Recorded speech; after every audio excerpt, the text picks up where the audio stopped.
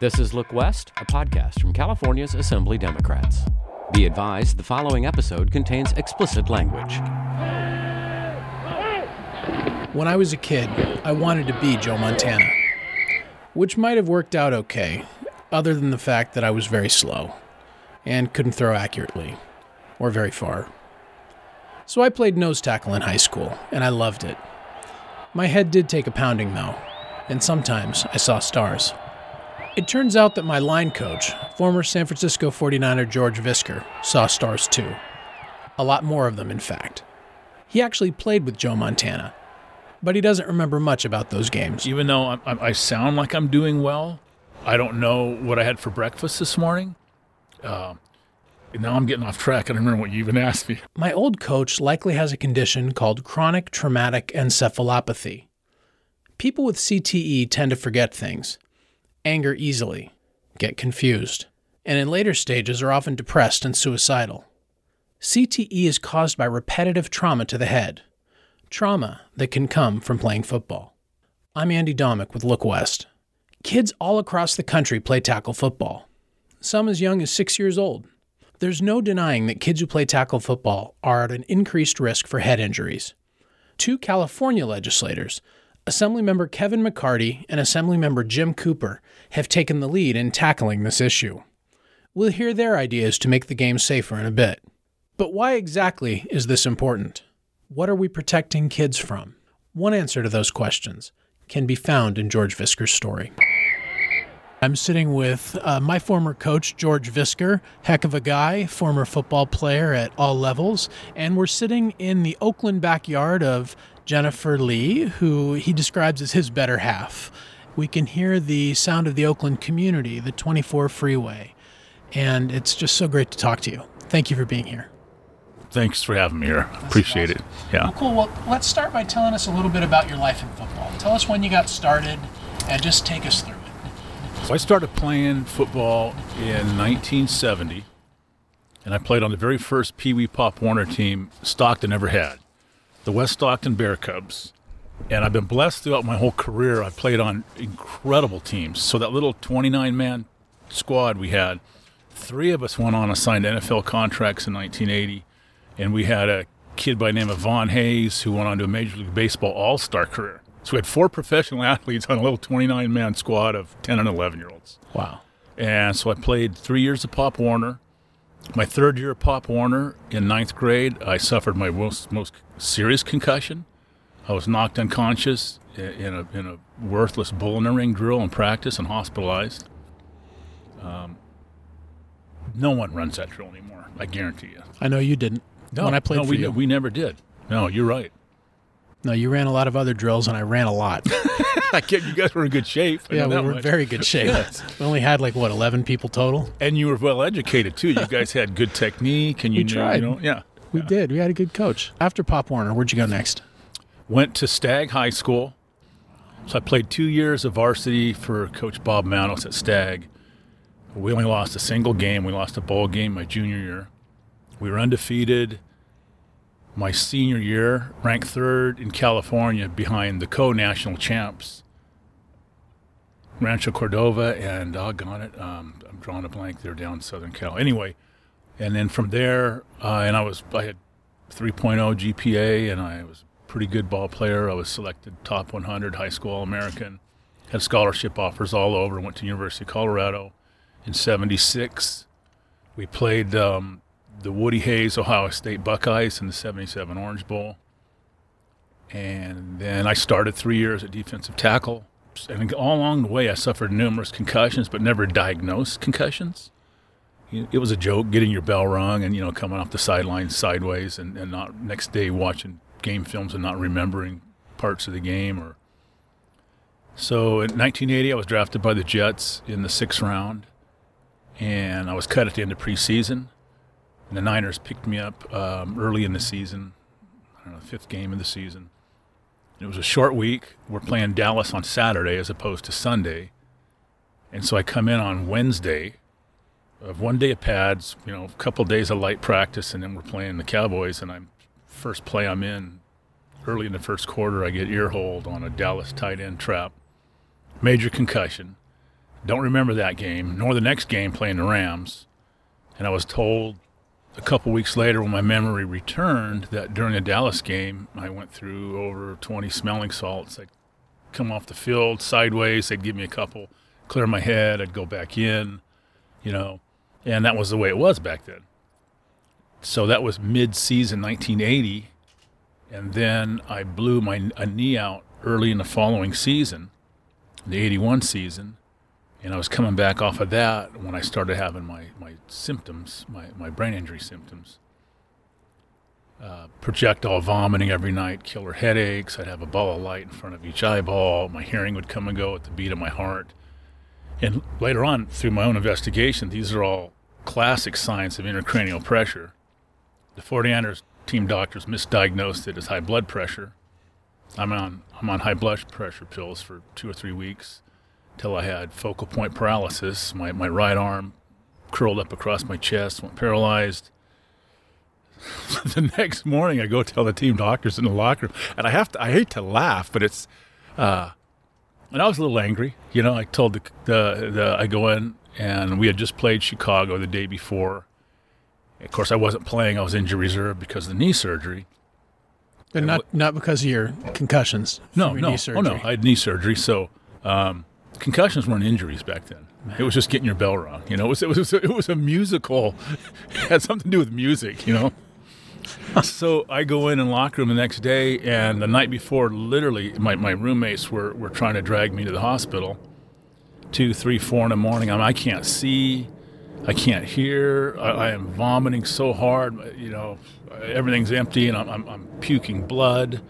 Then about 4 or 5 in the morning, my arm does this thing where it curls across my chest, like with my fist up under my chin.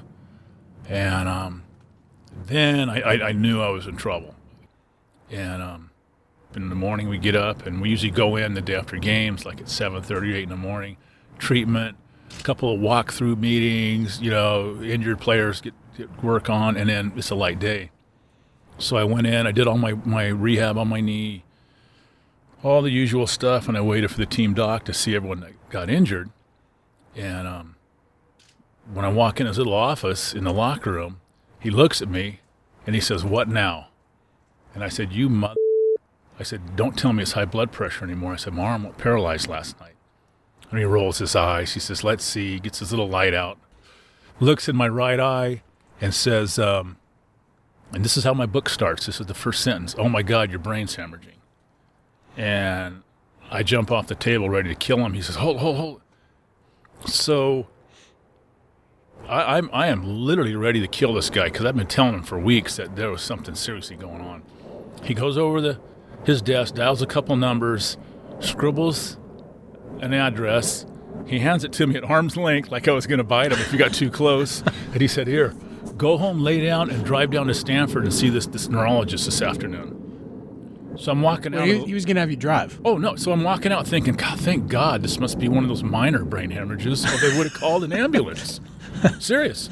So this is where the humor really continues. I'm sorry to laugh. No, it's nuts. not. Is it not? It is humorous. That's crazy. It's beyond. It's beyond comprehension. But here's the thing. I know that once he diagnosed me with a brain hemorrhage, their first thought was, "Oh, we need to get our story straight.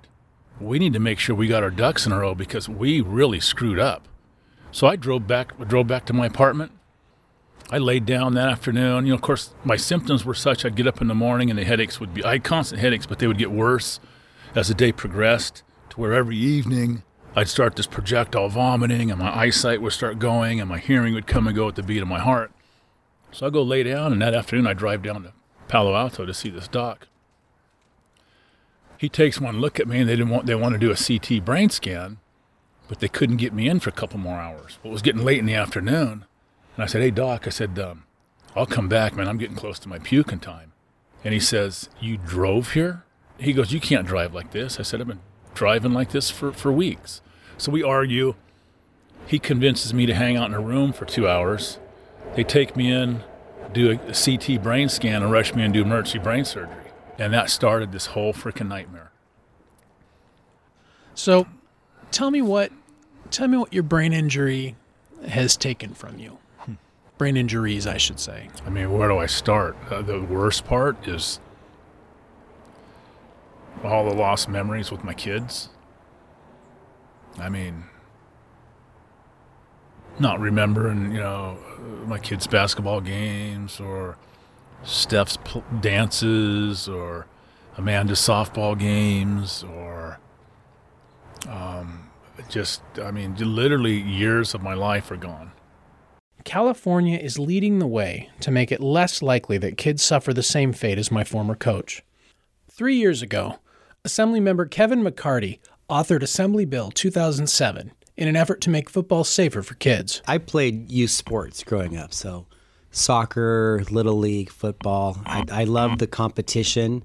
I played flag football for a couple years. I played tackle football for 1 year, and I had a lot of fun. So I had a great experience with youth sports. It helped, I think, provide a lot of lessons about being responsible, healthy lifestyle, and frankly, it kept me out of trouble and in school, and so they're a big part of who I am today. Youth sports mean a lot. It keeps kids healthy, it teaches them leadership skills, but you need to focus on safety as well. I think right about that same time, I had just came across the work of Dr. Amalu and seen the movie Concussion where Will Smith portrayed him.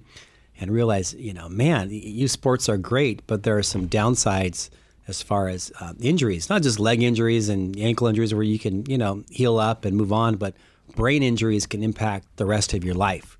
And so I started, talking to some health professionals and realized, we can really tighten up health protocols to prevent concussions, to prevent repetitive brain hits, subconcussion hits, which, can lead to, as we know, CTE and devastating impacts later in life. In 2002, Dr. Bennett Omalu, a forensic pathologist and neuropathologist, discovered CTE after examining the body of a man known to Pittsburgh Steelers fans as Iron Mike Webster. His testimony in support of AB 2007 was eye-opening. Thank you so much, Mr. Chairman and members. I'm excited to be here. I was the first physician to make a link between exposure to repetitive blunt force trauma of the head and permanent brain damage when I performed the autopsy on Mike Webster in 2002 in Pittsburgh, Pennsylvania. And because of the immense public health ramifications of the discovery, I worked with Hollywood to produce the movie Concussion, because we believed that we needed to empower the society, empower everybody with knowledge to know the dangers inherent in exposure to repeated blows to the head inside sports or outside sports. Now, many times you hear about so much focus on concussions. Scientifically, that is actually inaccurate. Every blow to the head over time has an inherent risk of causing brain damage. You could suffer permanent brain damage without any documented concussion, with or without helmets. And the younger you are when you begin playing the high-impact contact sports like football, rugby, ice hockey, mixed martial arts, wrestling, boxing, the younger you are when you begin playing, the greater the risk. And from papers we're beginning to see for 2-3 years now, even one single concussion causes permanent brain damage and permanent sequelae in a child's brain. There is nothing safe, and I repeat it, there is nothing safe about a child receiving repeated blows of the head with or without a helmet. Helmets do not prevent these types of injuries. That bill set protocols for what youth sports leagues do when a kid has a concussion. I actually coach little baseball here and softball in Sacramento, so I have to go through the same rules which I created. Interesting being a lawmaker and a youth coach, and so essentially, the parents and the coaches need to know what to do if a kid has a head injury.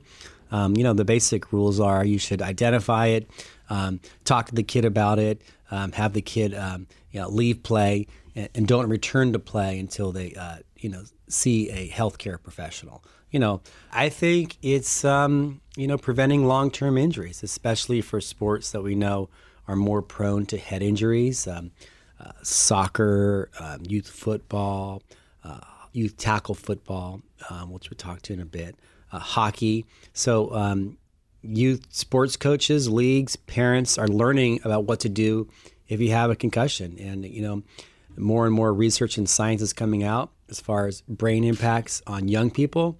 And, especially concussions are bad for anybody, but it's worse for the littlest kids because common sense, their brains are developing. So a brain injury to somebody who's 10 years old is much different than someone who's 18 years old. And so it's helping parents and sports leagues and kids make sound decisions and, frankly, be healthier. Once AB 2007 became law, McCarty took what he felt was the next logical step. Yeah, I think about that same time, I was thinking about the bill I just did, and I was reflecting on my own youth football experience. And, some people think, I don't like football. I want to get rid of football. I love playing football. But about that same time, I started looking at the research, seeing the reports, and frankly, the final straw was I started hearing from former professional football players, people like Troy Aikman, Brett Favre, who said, you know what, football is a great sport, but maybe these little kids don't need to put their helmets on and bang their heads around. Maybe we can wait until they're a bit older. And so I came up with this notion that maybe California should set some basic standards and minimum age. I thought that maybe it would be embraced, but you would have thought that I was trying to get rid of apple pie. Change is hard, and I think it's an important topic that I'm going to continue to look into. Research is coming out every month. More and more professional athletes are questioning whether it makes sense for our youngest players to play tackle. It's great that young kids play flag, learn the basics, but maybe they can wait till they reach puberty before they put on a helmet and bang their head around. The helmet's really interesting because the helmet doesn't necessarily make everything exactly safe. The helmet prevents, blunt trauma, blood, and your brain's going to be cracking, but doesn't protect the inside of your brain, which is floating around in your skull. And so, some people say, well, make the helmet safer, and, they've never been safer. Maybe they're better than they were decades ago, but they still don't protect our youngest kids from lifelong impacts of hard-hitting contact with tackle football. New research strengthens the link between football and CTE. A recent study out of Boston University and funded by the National Institutes of Health, the Alzheimer's Association, the NFL, and others shows that for every 2.6 years of playing football, the risk of CTE doubles. Further, the longer someone plays, the worse it gets, with those playing more than 14.5 years suffering CTE at a rate 10 times higher than peers who played less. Even if you did have a law that says, tackle football for anybody, let's say the ages of 12. Well, what about 13 and 14-year-olds? You should have laws to protect them. No Oklahoma drills, no helmet-to-helmet practice 7 days a week. Limit contact on kickoffs where have the most amount of injuries. So there are certain things you can do. But I think the larger question is coming out with all this research that says, even if you can make it safer, is it safe? You can make smoking safer for 16-year-olds, but we decide, that's probably not good public policy. You can make cars safer for 12-year-olds to drive, but you say, we should wait till they're 16. Our job is to protect kids and save lives. And so if research shows that this is something that puts kids at risk, I think we ought to act here in California. Assemblymember Jim Cooper also wants to protect kids. In his recently approved law, AB 1, takes steps to protect kids in youth leagues from head trauma. America's pastime, the most popular sport in our country. Played in high school and had a lot of friends that played. My brother played also. What position? Defensive end. And on the record, were you good? I was okay. Okay. But I played for a great team, Cordova High School. Nice. Excellent. So why'd you decide to tackle the issue of football safety? For safety and our younger players. Obviously, this bill just follows the same protocol that the high school players do. So not a big change in my mind. Are you concerned about head injuries and other injuries in football? Is that why you picked up this bill? Yes, and also head injuries in other sports, baseball, soccer, basketball, a number of sports that happens, not just football. We want to concentrate on football because so much attention has been focused on the sport. So who does it affect? You mentioned youth sports leagues. How prevalent are those in California? Very prevalent. And it really, Pop Warner, for lack of a better term, those youth sports leagues that aren't at the high school level. So it really helps them out. So describe for me some of your conversations with parents as you went to put this bill together. They were nervous. They thought we were going to ban youth football, and that was never our intention to ban youth football. We just wanted to make it safe, and really it just codifies what high school is doing right now. One of the things, just going through the bill, one of the provisions that stood out to me is that one independent non-rostered individual shall be there, and that individual has the authority to yank a kid out of practice. Correct. Why is it important to have somebody who's independent? Because somebody doesn't have an interest. They're non-vested, they're there, and they're really a neutral third party, and they're looking after the best interest of that child, and that's what it comes down to. We just want to make sure that these kids play sports, have a good time. We also want to look out for their health and well-being. What do you think the most important part of this bill is? There are lots of parts. One, it limits contact to 30 minutes twice a week, which is the same as high school. And a lot of people don't know that. They were aghast. What are you doing? You're ruining football. No, we're not ruining it. We're just bringing it in line. And we want to err on the side of safety for our kids. But once you tell them what the bill does, I think it takes a lot of their fears away. So I noticed that you worked with the American Academy of Pediatrics. That they issued a report, Tackling in Youth Football, from October 2015. How does this bill fit in with the recommendations they had made? It draws on some of the recommendations from that. And really, we worked with them in other groups to get it done. The other thing that caught my attention from the committee analysis, some worry that if AB 1 is adopted, parents may interpret this to mean that tackle football is quote-unquote safe.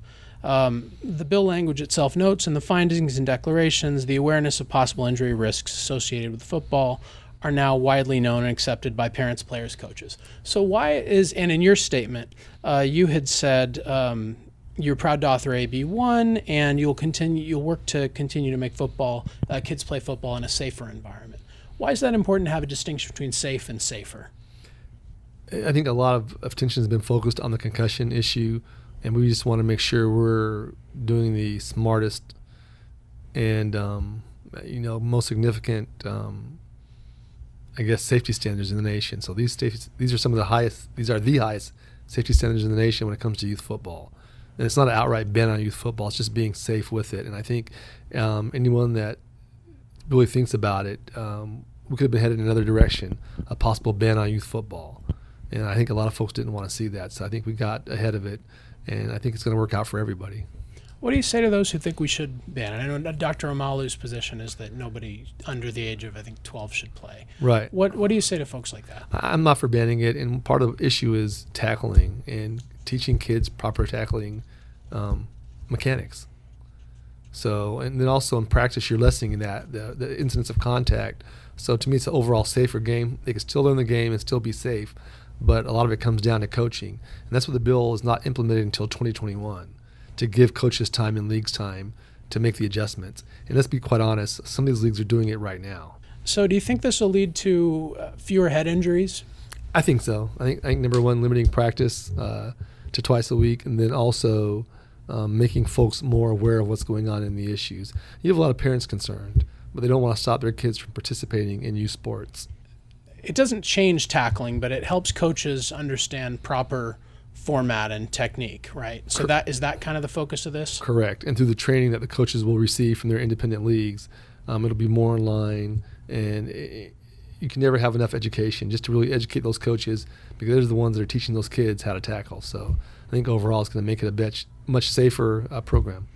As I mentioned, Omalu is one of those who say that you can't make football safer. Right. But should we keep trying? I think we should keep trying, absolutely. And we know a little bit of information. There's a lot more that we need to find out and learn, and this is making it safer. As you've heard, both Assemblymember Cooper and I played high school football in the Sacramento region.